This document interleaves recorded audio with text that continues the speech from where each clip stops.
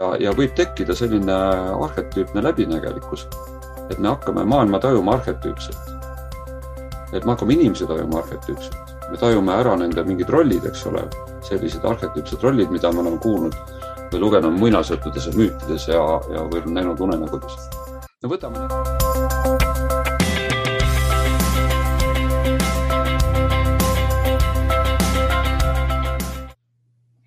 Tere tulemast Aarete seiklused podcasti jätku episoodile meie imelise saatekülalisega sellel korral.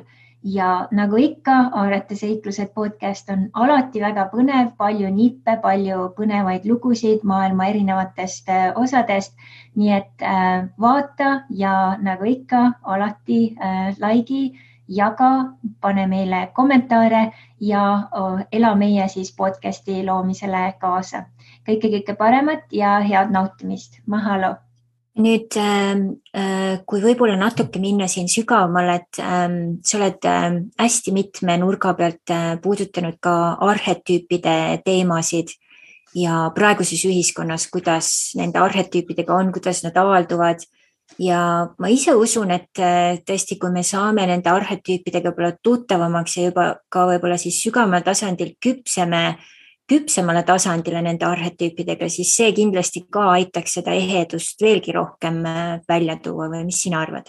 No kuidas Jung ütles, et müstiline kogemus on kohtumine arhetüüpidega. See on esimene tasand. No, hiljem me võime kohtuda ka puhta teadusega, aga enne seda on need kõige ürgsemad ja energeetilisemad vormid, need jumalad ja teemonid nii-öelda. Ja siis ta on veel öelnud, et selleks, et kohtuda arhetüüpidega, peab olema tugev ego. Ja inimese esimene elupool ongi selleks, kus ta läheb maailma nii-öelda vallutama, kus ta kasvatab hästi tugeva ja eduka ego. Kes on saavutanud, kes on seadnud eesmärke, on seal edukas olnud nii edasi. Ja siis ta on võimeline teises pooles minema rinnutsiga arhetüüpidega. Ilma ta kohe ära kukuks või jalgalaseks, eks ole. Et tal on suurem potentsiaal nagu. Nii et ja üks asi, millele nüüd Vilber juhib tähelepanu, kui ta kritiseerib nüüd ka neojungiaane siin kohati, et mitmed raamatud, ta väidab isegi Campbelli, eks ole, kes on klassikaline selline kangerase teekonna autor ja eesti keeles ka tõlgitud, et nad on arhetüübid taandanud nagu sotsiaalseteks rollideks, mis on sellised üsna tavalised rollikesed. Samal ajal kui arhetüüp on alati numinoosne, ta on püha. Ja kui sa kohtud arhetüübiga näost näkku, siis sa langed põrmu lihtsalt. Et see on selline vägi ja energia, mis sealt tuleb. Et see ei ole mingi tavaline muinasjutukene sealt, see tuleb ja too läheb vaid. Ja selles mõttes ma soovitan lugeda, kus ma tajun sellist pühaduse dimensiooni muinasjutu maailmas. See on siis Clarissa Pinkola Estes naised, kes jooksevad huntidega. Et kui Grimmide muinasjutud on nüüd niimoodi ära ilustatud ja pehmendatud ja niimoodi, siis Estesel nad on kuidagi kas mingid algsemad ja ürgsemad variandid nendest, seal on teatud arv muinasjutte, mida ta siis seal esitab, eks. Et see on nagu selline naispiibel ja ta annab sellist kargust ja pühadust ja arhetüüpset sügavust, et meil tekib aukartus. Arhetüüp tekitab alati aukartust. Nii et kui inimene on näiteks väljendab mingit arhetüüpi, näiteks näitleja, hea näitleja ei mängi rolli. Ta leiab selle arhetüübi, millega ta on tuttav juba ja ta laseb selle aktiveeruda läbi enda, eks ole. Võib-olla Stanislavskil oli see sama ümberkehastumise kunst, selle põhineski, eks. Ja siis me näeme midagi nii autentset ja võimsat ja püha, eks ole, ja väekat, kuna läbi inimese see ilmneb, eks ole. Ja ma arvan, et ka sellised suured jutuvestjad, neil toimub ka midagi sellist, sest arhetüübid võivad meil olla, just seal saates ka Marina Ebert rääkis sellest ja Alar Tamming, et nad võivad olla aktiveerimata, nad on lihtsalt instinkti tasandil. Ega Jung eriti, arhetüüp ja instinkti seal mingi väike vahe tal oli, aga ja kui nad on aktiveerimata, siis nad on arhailised, primitiivsed ja see ilmneb siis näiteks, kui inimene näiteks joob end täis. Võt siis ilmneb, millises olukorras on mingid tema arhetüübid. Need võivad olla väga labased, eks ole, nõmedad, siuksed jõhkrad ja nii edasi, aga need võivad olla ka väga kaunid. See näitab, et ka arhetüüp selle heal kujul on olnud alla surutud ja siis see tuleb selles eriseisundis välja. Nii et tegelikult kõik Jumala pildid, kui me räägi veel puhtast teadusest, on ju arhetüüpsed pildid, eks ju. Jumala kujud, Jumala pildid erinevates religioonides. Ja minu meelest Vana Testament räägib sellest kuidagi palju võimsamalt kui Uus Testament. Et seal on tõesti, et kui Jumal läheneb oma valgusega, oletame, et see on mingi arhetüüpne, mitte mingisugune tulnukas seal, vaid et siis kõik langeb põrmu lihtsalt. Ja müstilistes kogemustes me ju ka teame, et müstik ei saa kohtuda selle Jumala valgusega silmast silma, et see on midagi niivõrd õõvastavat ja kütkestavat ühtaegu, et ta ei pruugi seda välja kannatada. Ta võib läbi põleda. Ta võib saada, paljud müstikud on saanud mingeid kehalisi vigastusi, eks ole, selle kogemuse tulemusel nii edasi. Ja väidetamisi mõni on ka surnud sellesse. Et kohtumine liiga kõrge energiaga, eks ole, näost näkku. Nii et saab ligineda arhetüüpidele ja võib tekkida selline arhetüüpne läbinägelikkus, et me hakkame maailma tajuma arhetüüpselt. Et me hakkame inimesi tajuma arhetüüpselt. Me tajume ära nende mingid rollid, eks ole, sellised arhetüüpsed rollid, mida me oleme kuulnud või lugenud muinasjuttudes ja müütides ja või näinud unenägudes. Me võtame näiteks näite arhetüübi intensiivsusest, mis kõigil on ilmselt tuttav. See on painajalik unenägu. Painajalik unenägu. Ja nüüd kujutame ette, et on ka mingisugune paradiisi unenägu, mis on sama võimas teise märgiga, teisel pool. Mis on kirjeldamatu ilu või ükskõik milline tunne seal. Mina olen kogenud kirjeldamatut kurbust, kirjeldamatut mingisugust ülevust, põhjatut täiesti. Ma mäletan nooremast peast, mul oli mitmed sellised unenägusid. Et see on nagu arhetüüpne. Ja see on tegelikult iga religiooni tuum. See on püha tuum. Ja kui me vaatame püha definitsioone, kas Rudolf Ottol näiteks on üks protestantlik teoloog, on eraldi raamat pühast, ilmunud ka eesti keeles, siis püha on õõvastava ja kütkestava ühtsus. Ja see on nii õõvastav nagu painalik unenägu ja nii kütkestav nagu mingisugune, ma ei tea, ekstasi või mingisugune psühhoteeliline taevalik kogemus. Et mõlemad äärmused on niivõrd intensiivsed, et ma isegi ühe kaupa ei suuda neid vastu võtta, eks ole. Ja nüüd on need koos äkki. Et selline kaks äärmust, välja kannatanud äärmust, see on püha. See on püha mõiste, mis on religiooni ja vaimsuse tuum, eks. Ja on seotud kõrgemate teadustasandite, kui me vaatleme kas või jooga neid hierarhiaid. Võib-olla sinu küsimus oli praegu selline nagu ja minu vastus oli nagu võib-olla liiga elitaarne selles mõttes, et kui arhetüübid on midagi nii hirmsat, et kas me siis tahamegi ja samal ajal nii kütkestavad, et kas me siis tahamegi nendega nii väga tegeleda. Et siis ongi võimalik vahepeal tõesti võtta need vahevariandid. Kui me oleme nõus Wilberiga, et osa arhetüübid ei ole päris arhetüüp, nad on rohkem nagu sotsiaalsed rollid või siis midagi natuke sinnapoole, eks ole. Et siis me sealt kaudu saamegi samm-sammult võib-olla liikuda edasi, et me kannatame välja suuremaid energiaid. See on nagu see, kes see Rootsi tantraõpetaja oli või see seks kiirde jumala juurde, siis tal on mingi selline koht mulle meenub, et jälgi, et kui palju või millal sa hakkad, kui sul on tüli, perekond tüli, siis millal sa hakkad nagu taldrikut loopima? Et kui palju peab seda energiat olema, et sa rohkem ei kannata välja, siis muutud kontrollimatuks juba.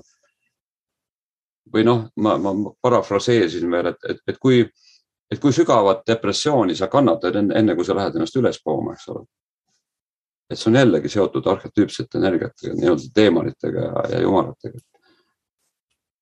Et kui avarad ja kui sügavad kellegi piirid on, eks ole. Ja mida sügavamad avarad on, seda suurem on see minu mänguvali, kus mina saan mängida, kus ma saan mitte samastununa nautida seda elutantsu ja elumängu, eks ole. Et see on nagu, mis mul tekkis veel seos selle arhetüüpsusega seoses. Aga millised on sinu kogemused selles mõttes oleks ka võib-olla paari sõnaga huvitav teada, et kuidas sina neid tajud või leiad või näed? Minul on selles mõttes hästi huvitav isikliku tasandi kogemus ja võib-olla natuke siuksel teisel tasandil, aga jah, et kuskil 2005 ma hakkasin tajuma enda sees hästi tugevalt oma sisemise lapse nagu kohalolu ja haavasid ja siis toimetama temaga nagu siis rohkem suhtlema, suhestuma. Ja siis ühel hetkel, kui ma hakkasin Hawaii'l käima, siis hakkas avalduma siis sisemise naise erinevad siis osad, aspektid ja muidugi Hawaii on ju selline hästi rikkalik keskkond, kus tõesti sa oledki ookeanis, sa oled sellises metsikus, lopsakas looduses, nii et sa lihtsalt upud sellesse nagu naisarhetüüpi nagu üldisemas plaanis ja paar aastat hiljem siis oli nagu põhimõtteliselt mul tekkis selline otsene siis nagu kanalduskogemus, oma sisemise mehe nagu kanalduskogemus ja võib-olla tõesti nagu sa ka kirjeldad siin, et tõesti niisugune nagu aukartus tekkis, et vau, et ta on nagu nii võimas ja nii vägev ja selline tõesti väga-väga huvitav.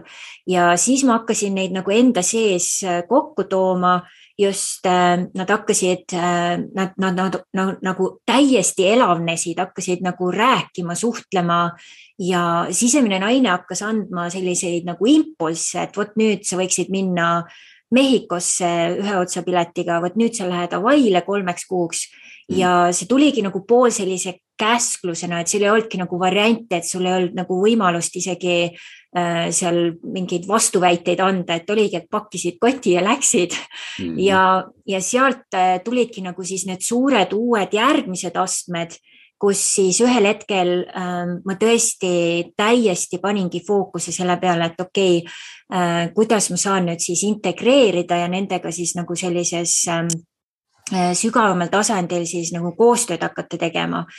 Ja see oli ka selline murdepunkt minu elus, kus ma siis tol hetkel olin 14 aastat otsinud siis suurest maailmast oma siis nii-öelda mees poolt ja ei olnud tõesti olnud väga nagu edukas sellega, ma lihtsalt siis andsin alla. Ma ütlesin, et sellist meest, kes minuga nagu siis oleks just, ütleme siis sellel kuninga arhetüübi tasandil, ütleme küps ja teadlik ja sellisel sügavamal tasandil tahaks koos luua ja koos kasvada. Et mina teda praegu ei ole leidnud ja võib-olla teda ei eksisteerigi, aga mul on nüüd siis see ühendus, see sisemine ühendus oma arhetüüpidega, mul on nendega väga lõbus ja ma tunnen, et ma olen täiesti täis. Et isegi kui seda meest väljaspoolt ei tule, on täiesti okei. Ja siis 2 kuu pärast siis ilmus Michael, ma olin Mehhikos siis täpselt, et ma läksingi sinna selle ühe otsapiletiga, usaldasin, ei teadnud, mis välja kujuneb. Ja Michael tuli sinna sellesse siis kalurikülasse oma valge, mitte valge hobusega, aga valge siis suure purjekaga. Ja tuli sinna ja ta oli täiesti oma elus täiesti kokku kukkunud, tal oli väga suur siis šokk, tema abielu, mis oli 23 aastat siis pikk olnud ja täielikult õnnelik tolle hetkeni purunes ja siis ta ei osanud tõesti, ta oli nii nagu kadunud omas maailmas, et ta lihtsalt otsustas, et ta tuleb siis Mehhikosse oma sinna purjeka peale siis natuke oma pead selgitama. Ja selles olukorras siis mind lükati ühte siis väikesesse siuksesse kultuurikeskusesse tol hetkel, kus ma üldse ei oleks pidanud olema ja teda lükati sinna ja siis ühel hetkel meid tutvustati ja siis oli nagu vau, et kes sa oled. Ja see äratundmine, et mina tundsin kohe, et vau, ma tundsingi nagu tema sees selle kuninga ära.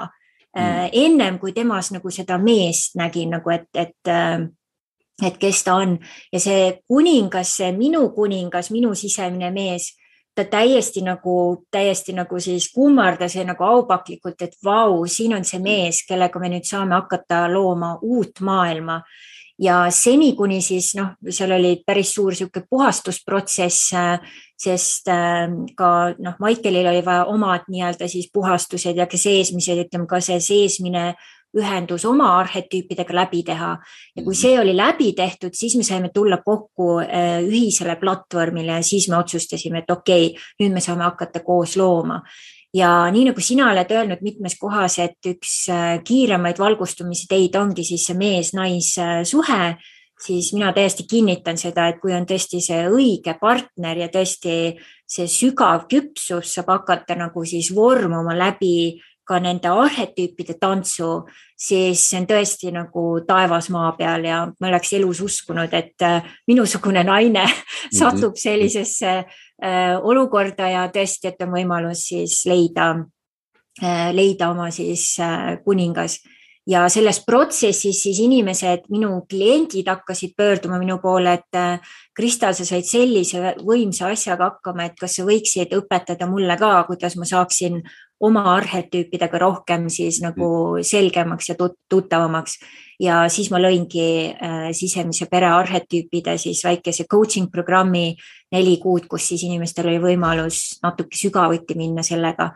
Ja selle tulemused, mis nüüd on ka aja jooksul, et on inimesi päris mitmeid siit läbi käinud, on ka hästi võimas näha, kuidas nende elud ja reaalsused on tegelikult väga võimsalt muutunud just läbi selle, et see ühendus ja kuidagi ka see, nagu me siin ennem rääkisime, ehedus on rohkem välja tulnud, haavatavus on julgus ja ka see enesekehtestuse julgus, et nad nagu kehastavad neid arhetüüpe ja on tõesti jala maha pannud siin mitmelgi puhul tõesti protsessid, mis on, ütleme, võib-olla eluliselt nagu lohisenud aastaid, on lõpuks jalg maas, et okei, see ei ole enam okei.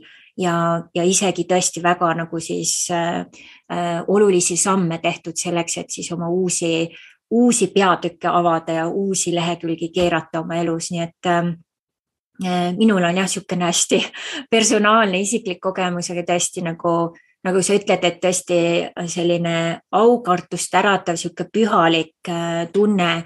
Tõesti esmakordselt, ma mäletan, ma olin Hawaii'l, olin ühes võrkkiiges ja meil oli selline, ma ise juhtisin niisugust tantristlikku retriiti ja Hawaii'l teha tantristlikku retriiti, see on omaette klass.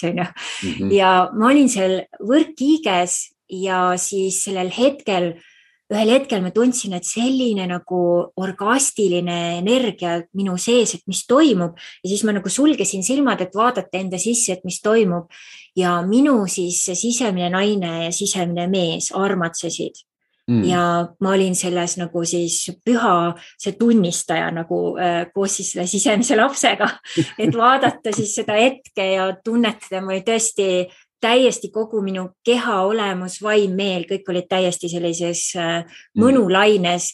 Keegi ei puudutanud mind, ma ei puudutanud ennast ja lihtsalt vaatasin, jälgisin seda kõrvalt, et vau, et siuke asi on ka võimalik. Ja muidugi Hawaii'l on see, et kõik see toit ja kõik see loodus ja kõik see ookean, see kõik ju tõstab meie sellist energeetilist energiat, see ongi nagu 5. dimensioon juba ise, et see aitab midagi kaasa kõigele. Et selline vahva kogemus. Vägev, täitsa vägev oli kuulata praegu seda, jah. Vaata, muidu mul kunagi meeldis üldse see neojungiaanlik raamat, need teekond küpse mehelikkuse lätetele. Seal on need kuningas sõdalane maagia armastajaks. Et seal ma sain sellest kuninga arhetüübist, seal oli väga sügav raamat minu jaoks, et väga elutargalt kirjutatud. Ja praegu ongi, vaata Eestis, enne oli jutt, et mis siin praegu on, ütleme, sotsiaalpoliitiliselt ongi palju kangelasi, sõdalasi on palju, võimsad sõdalasi. Aga kuninga arhetüüpi veel ei ole, mis ühendaks need sõdalased. Selleks ümarlauaks või need rüütlid, looks sellise nagu aadelkonna või aristokraat, eks ole. Et ja maag, eks me kõik, või ma ei tea, osa vähemalt jõuab siis selle äratundmised maagia toimib, eks ole, et kui ma leian omad sellised maagilised meetodid, siis sünkroonsused suurenevad, eks ole, kiiremini või aeglasemalt, eks ole, ja siis ma olen nagu selle maagi arhetüübi kuidagi saanud nüüd kontakti sellega, eks ole. Ja noh, see armastaja siis seondubki sellega, mis sa nüüd rääkisid või noh, millest Janne Heinluht siin hästi huvitavalt räägib, see kaksikleek või see, eks ole. Et jah, need ilmselt, nad annavad jah selliseid suuri ja sügavaid ja pühaseid nagu tulemusi. Et kui me taipame või tunneme nad ära kuidagi kuskil. Ja siis on ka võib-olla just see ühendus oma intuitsiooniga, et tõesti seda kuulata ja austada, et see on üks asi, mida ma näen korduvalt, inimesed lihtsalt ongi, et sellest sõidetakse üle või seda ei panda nagu tähele või seda ei panda nagu väga oluliseks. Ja samas ongi tõesti, kui kuulata seda intuitsiooni, et see ongi see, mis sina ka siin ütlesid, et see tundmatust, see info, mis tuleb, see ongi see nagu siis tühjus, kus ta tuleb ja mina näen just, et minu puhul minu sisemine naine, talle meeldib, et ta ongi, et see on see tema korilus, et talle meeldib seda sealt tühjusest tuua mulle, et vaata, Kristal, siin on see uus idee, et teeme selle teoks. Ja siis ta annabki kohe selle, jagab mulle, jagab sisemisele mehele ja sisemine mees on siis see, kes on see tegutseja, võtabki, et okei, mis meil on siis vaja, mida me saame siis teha, et see nagu reaalsuseks luua. Ja eelmisel aastal ma lõin selliseid minikursuseid 4-5 tükki lihtsalt selle pealt, mis sisemine naine tuli, et kuule, et praegu võiks seda proovida. Ja siis ta ei jäta järele senikaua tõesti nagu tead siukene laps, kes sikutab sul põllesabast, et senikaua, kuni sa selle asja ära teed. Ja see on juba sellepärast, et nüüd tal on tekkinud usaldus, et ma kuulan, ma võtan neid asju tõsiselt ja ma teen ka need asjad ära. Et kui enamus inimesed ei kuula seda, siis tema see intuitsioon, tal ei olegi mõtet uksele koputada, sest keegi ei tee seda lahti. Aga nüüd ongi, kui see nähtamatu maailma ja selle tühi ruumiga on sild loodud ja sa oled nagu teiselt pool täpselt tagasi tulles selle dialoogi juurde, sa oled selle olemas, sa kuulad, sa võtad selle vastu ja sa lood sellest midagi, siis on nagu see teispoolsus ja kõik see muu, kõik plaksutavad käsi, et vau, lõpuks ometi siis me saame reaalsuseks teha siis need asjad, mis on siin õhus õljunud. Vaata siin nagu tuntud kirjanik on ju, kes kirjutas selle Eat, Pray, Love on ju, tema ongi öelnud, et vaata, et kõik need ideed kõnnivad nagu haldjad tänava peal ja otsivad kodu ja siis ongi, et kes on siis kodus, et valmis vastu võtma seda haldjat, kas see on siis see raamatu idee või siis ütleme siin see ülemkoja idee või mis iganes. Ja siis sealt on vaja edasi, nagu sa ka ise ütlesid, on vaja siis tegutseda, on vaja siis tehagi see, kas siis see Zoom nädalas korra või midagi, et hakata looma seda, et ta saaks nii-öelda seda liha kontidele ja sealt siis edasi reaalsusesse tuua. See on nagu see draakoni meetod indiaanlastel, et visioon, kavandamine, tegutsemine, pühitsemine, eks ju. Just. Et niimoodi, et ta läheb, sa enne mainisid seda haavatavust, et minu jaoks autentsus ei olegi võimalik ilma haavatuseta või haavatuseta. Et me näeme seda, inimene ise on sellest järjest teadlikum. Ja siis seal tekibki minu jaoks selline ambivalentne või kahene tunne ka armastuses, et ühelt poolt ma imetlen inimest tema tugevates külg, tema potentsiaalis, tema kutsumuses, millest ta saavutab meistelikkust, eks ole. Ja mulle tundub, et kui meil on kontakt mingi arhetüübiga vastava, siis see meisterlikkus ongi selline aukartust äratav. Et see ei ole see, et ma ka natuke harjutan, teen järgi, eks ole. Vaid ma tunnen, issand, see on selline anne, et ma mitte kunagi ei suuda midagi sellist teha selles vallas, eks ole. Et mul on mingi oma asi võib-olla tulemas kuskil. Ma mäletan, kui ma kunagi kuulsin Evangelise El Greco 8. ja 9. movementi. Et see oli midagi nii vapustavat minu jaoks, et Evangelis oli niikuinii, ma austasin seda sügavalt, aga ma tundsin, et maailm on lunastatud. Et keegi on teinud sellist 2 lugu, eks ole, mis on nagu elukaar, selline tohutu võimas, ma soovitan kuulata, see on YouTube'is täiesti olemas. Ja haavatuse puhul, haavatud külje suhtes tekib kaastunne, eks ole. Tugeva külje suhtes imetlus, nii et see armastus ongi nagu empaatia ongi nagu minu jaoks siis kaastunda ja imetluse ühtsus. Ja see on hästi elav ühtsus. et seal on oma selline sisemine dünaamika kogu aeg, mis käib. Nüüd ma mõtlengi sellest teemast siin just lähtuvalt, puudutaks korraga seda, et kui ma lugesin ette sinu erinevad siis ütleme professionaalsed kogemused, mida sa oled kõike teinud siin, tõesti uurinud palju asju, juhtinud palju asju ja nüüd mina usun tõesti, et meis kõigis on hästi palju erinevaid talente ja on teatud ajal siis millal need erinevad talendid või need aarded tahavad tulla maailmavalgust näha, tahavad toetada maailma või kasvatada või siis mis iganes see eesmärk või missioon on. Kas sul on võib-olla mingi selline oma kogemusele lähtuv, mingi kas soovitus või midagi, mida saaks inimestele jagada?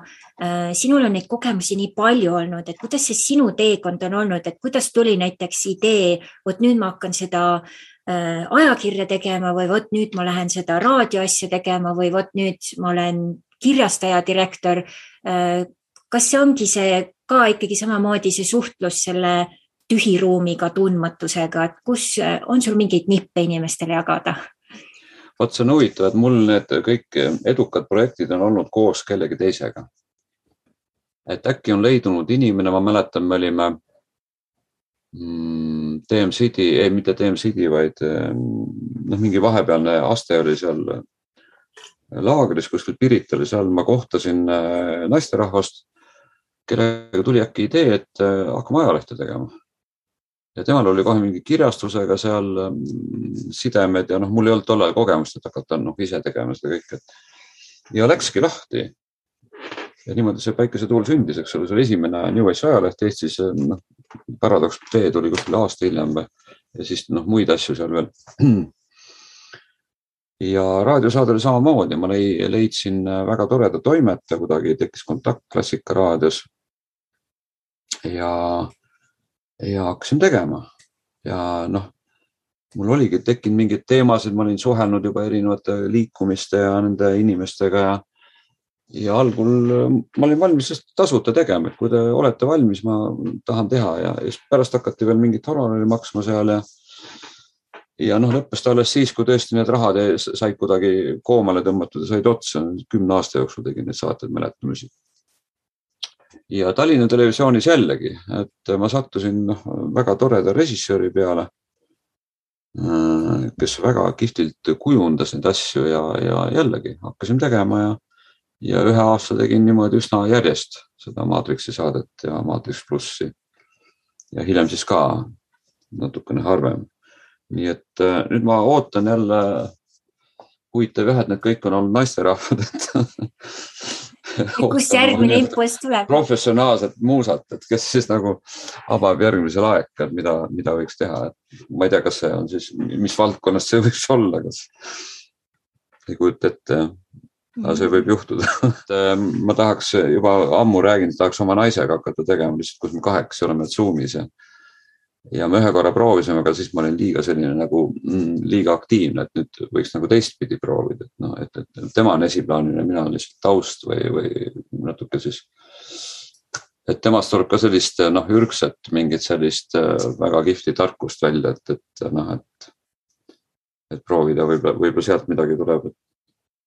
Et siis ongi just, et tegelikult sinul tuli siis see impulss läbi teise inimese. Ja, mõlemast tuli, aga see kohtumine oli väga määrav, tähendab, et meil oli kuidagi ühel lainel ja samamoodi sündis ju ka kunagine spirituaalne lektoorium, kui me hakkasime rääkima seal, et mis filme kellelgi on seal kuskil, vaimsed spirituaalsed filme, selgus, et mul oli paar tükki, tal oli paar tükki, aga hakkame kohe sellise, hakkame kohe tegema laiemale publikule ja siis selgus, et neid filme saab tellida sealt, eks ole, kus üle maailma neid koondati ja jälle väga, väga huvitav asi tuli välja ja kõige sisukam osa vaata, et oli seal hoopis see arutelu, mis järgnes filmi, see oli kohati sisukam see film ise ja sagel oli ka mingi esineja veel seal ees, nii et see oli väga kompleksne asi.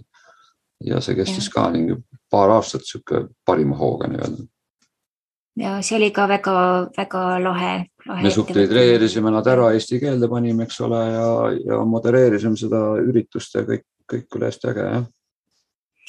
aga siis võib-olla kui natuke seda veel niimoodi puslena lahti võtta, et ikkagi siukseks aktiveerivaks jõuks oli ka ikkagi sinu enda sügavamad huvid erinevate asjadega, mis siis nagu tõid need erinevad talendid pinnale.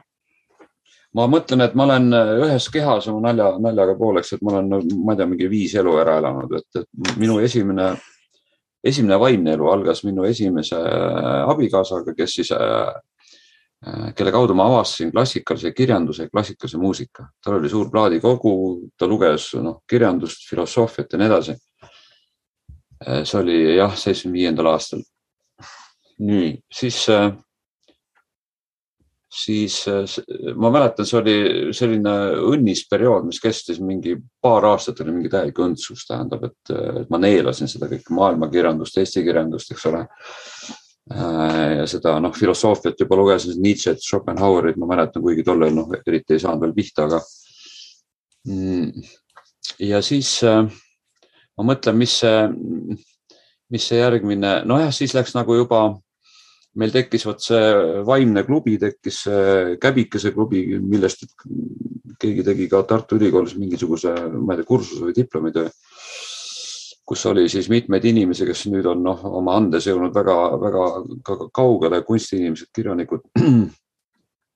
Et seal ma oli juba natuke nagu ise ma hakkasin Jungi uurima seal ja pidasime loenguid juba ja niimoodi. Olime ise nagu aktiivsemad seal juba, tegime teatrit, siis vaimset teatrit ja et see oli kuskil 80. alguses. Ja siis järgmine tuli roheline liikumine, eks ole, 88. aastal, kus ma olin ka üks nagu aktiviste, kes seda siis tänu Andres Tarandile ja Edgar Savisaare kirjutistele nagu.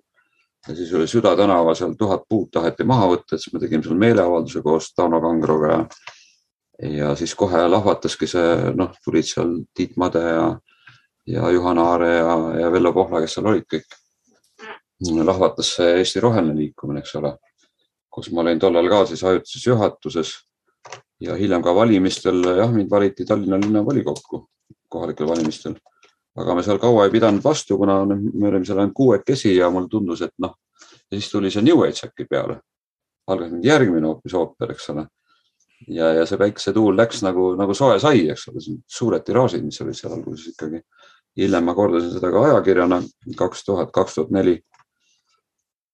Ja 2002 mäletamisi tuli see raadioperiood siis jälle. Et jälle mingi järgmine, eks ole, väljakutse ja väga huvitav asi. Ja lõpus tuli Tallinna televisioon nagu. Ja ma ei mäleta, millal see transpersonaalne psühholoogia tuli, et see on nagu nüüd viimane siukene kirg. Tervisevärk ka muidugi uutel tasanditel järjest, aga see võis tulla kuskil, ma ei tea, millal Wilberit hakkasin lugema, võib-olla siin 2015 või. Et see on nüüd see minu viimane elu siis selle tähe all. Et ongi nagu selline põnev raamat, kus on erinevad peatükid ja erinevad siis fookused olnud.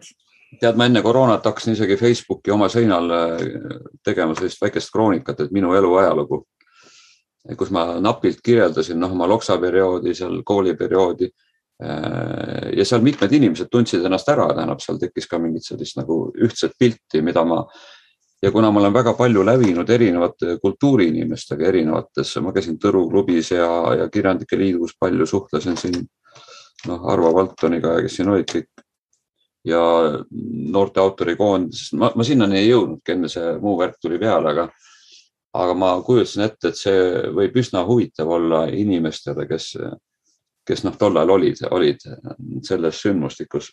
See sama noorte autorite koondis, kus oli Maarjo Kivistik ja Aita Kivi, eks ole, ja Hans H. Luik, eks ole, ja kellega me olime koos ka teatrikriitika seminaris, kus tulid siis üks põlvkond terveid uusi teatri- ja kinokriitikuid, ütleme.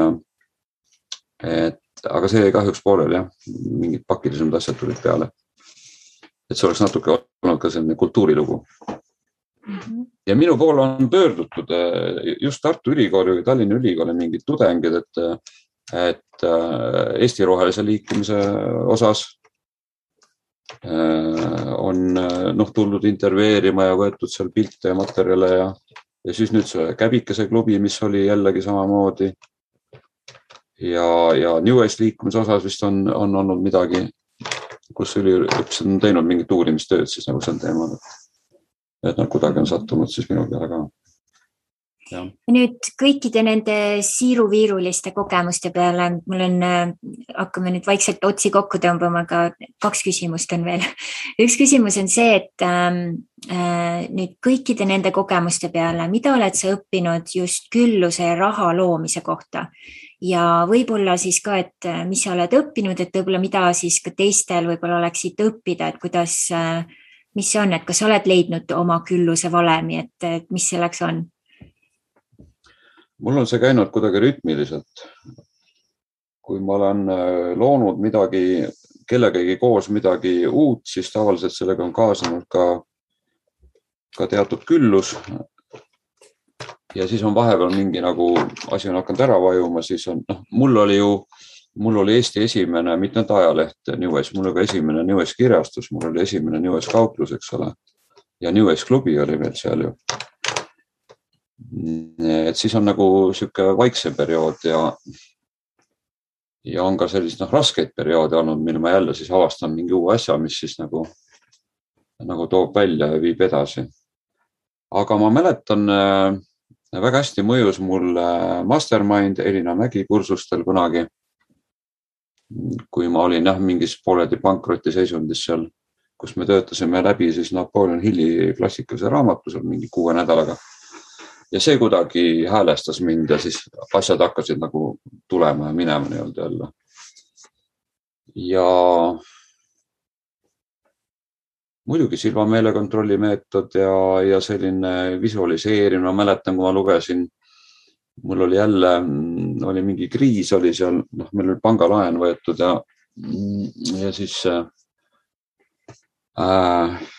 ma lugesin raamatut, mille pealkiri oli vist Valguse saarel on selline raamat nagu, et ma olen muinasjutuselt rikas.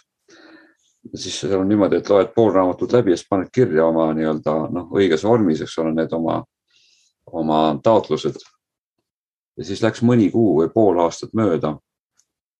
Ja siis äkki algas mingi uus buum ühiskonnas, ehitusbuum.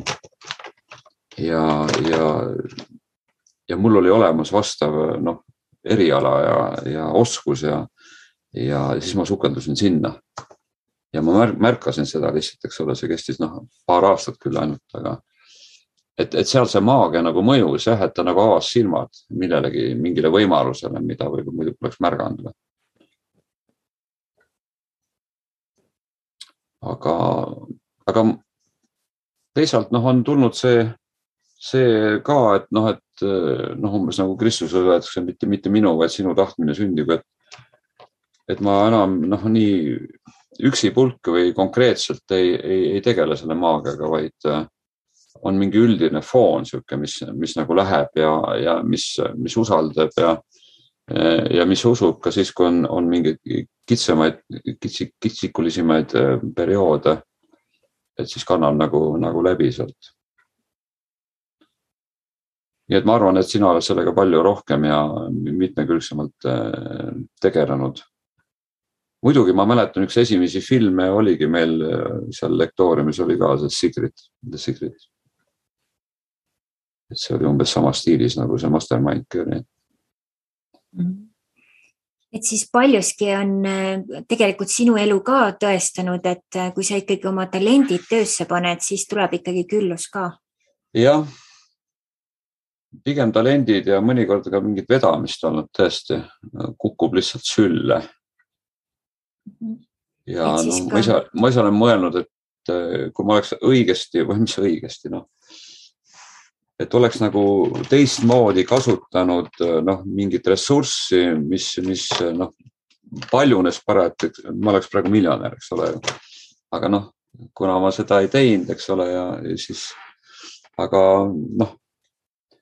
mul ei olegi ilmselt selle, inimene on lais ka, mina olen ka, et kui on ikka enam-vähem ega siis ei viitsi eriti, et tuleb ja midagi jääb üle ja parajalt tuleb ja siis siis oledki rohkem nagu oma vaimsel soone peal, et vaatad, mis su kutsumus on ja mis sind vaimustab ja et sa unustad selle asja nagu isegi ära niimoodi, et kuna see miinimum niikuinii olemas.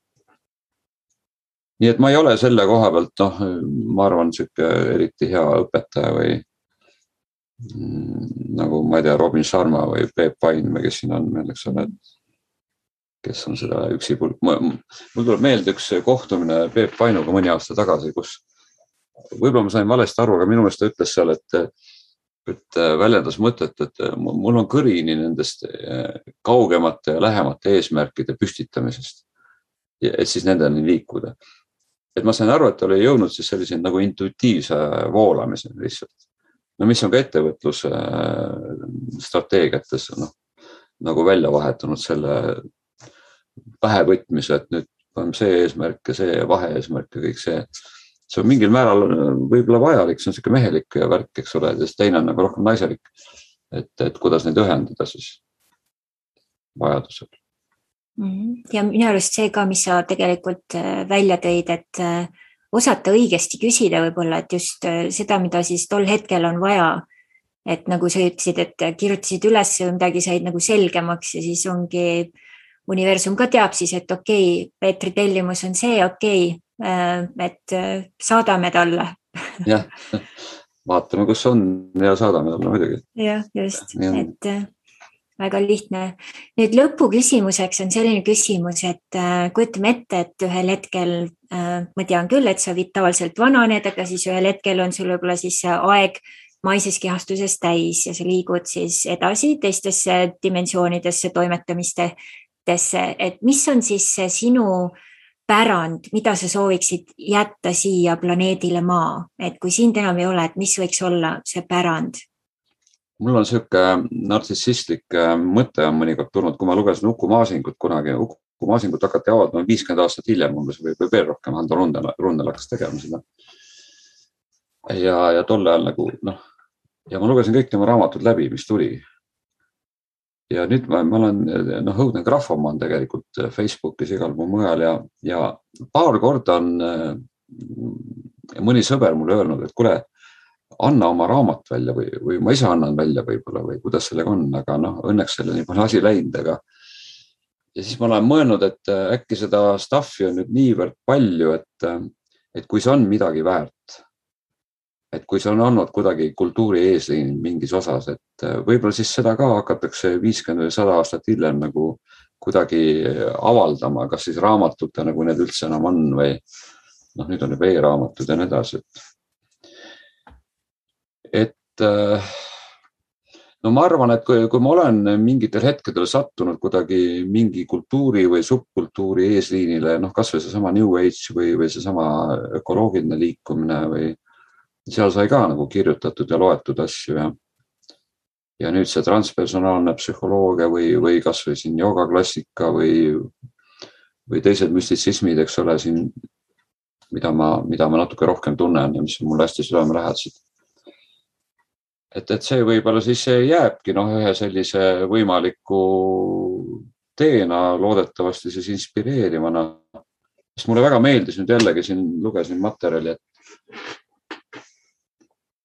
et tähtis pole see, et sa on mingi instruktsioon seal, kuidas mediteerida, et siis sa saad selle tulemuse. Tähtis pole see, et sa saavutad täpselt selle tulemuse, nagu see nagu ette näeb, vaid et see tulemus tõstaks loovust ja tekitaks transformatsioone nii sinus endas kui ka siis teistes, eks ju. Et selline transformeeriv, heas mõttes väljakutsuv roll, provokatiivne natukene. Ma olen provokatiivne nii tavaseltskondades kui ka siis natukene mõttekaaslast seltskondades. Et see on mulle pakkunud pinget. Ja ma loodan, et selles on mingi arenguline kas siis moment või isegi mingi pedagoogika. Mis ei ole ka midagi uut muidugi, me teame, et tsennis on niisugune šokiteraapia pedagoogika olnud ja kui see triggerit vaadata, siis on ka midagi sellist ja hästi autentset ja sügavat ja kuidas see terapeut tegelikult armastab tõesti inimesi sügavalt ja tahab neid aidata. on lihtsalt nõudlik. Ja ta ongi siis selline, võib-olla öelda nagu, et sõnade pidusöök, mis transformeerib. Jah, see on see Jan Kausi jäi meelde kunagi Sirbist. Mingi pidusöök ta on. No, et ta transformeeriks, seal peab olema mingit kirge ja kuni pühani välja, eks ju. Et mis tekitab natukene aukartust ja ka kütkestavust, eks ole, et siis tahaks ka, võib-olla tahaks midagi hakata õppima, mingi teema, et oi, et see kuidagi haakus hästi, et haaraks või vaataks mingit filmi või kohtuks kellegagi, eks ole, või teeks ise mingi väikse projekti juba, et see enese sisemine tõeline mina, nagu autentne mina hakkaks siis nagu tegutsema tasapisi. Ja ma usun, et kui nüüd see uus ühiskond utoopiast kunagi saab tõeluseks, siis ongi nii, et see üleminekuperiood võib kesta mingi põlvkond või isegi 2, eks ole. Et siis nendel järgmistel põlvkondadel pole enam seda tuhandete aastate pikkust rõhumisühiskondade taaka, vaid nad saavad nagu puhtalt lehelt niimoodi asuda kohe oma jumalikku elu elama, eks ju. Nagu vanasti vädetmise see veedakultuur oli või see, nagu nüüd on see, mis mingi uus lugu oli see, ei tule meelde, tohutu impeerium, mis Tartaaria, paarsada aastat tagasi. Lihtsalt me ei tea ajaloos seda, et oli ka siuke ideaalühiskond või impeerium. Et siis ongi selline, liigume vaikselt siis taevas maa peale või maa taevas peale. Jah. Kes selle taevasmaa mõiste nüüd tõigi, ma mäletan, või oli see juba enne? Jah, see on ilus mõiste. Just. Ja nüüd lõpetuseks, sa mõtlesid ka, et meie kuulajatele, vaatajatele võib-olla pakkuda sellist sügav sukeldumise väikest kingitust, et mida sa mõtlesid jagada?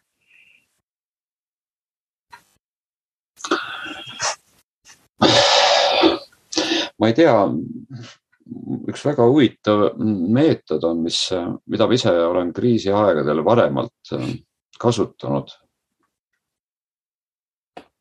Sest ma praegu hästi ei mäleta, mis see võis olla olnud, mida me võisime seal.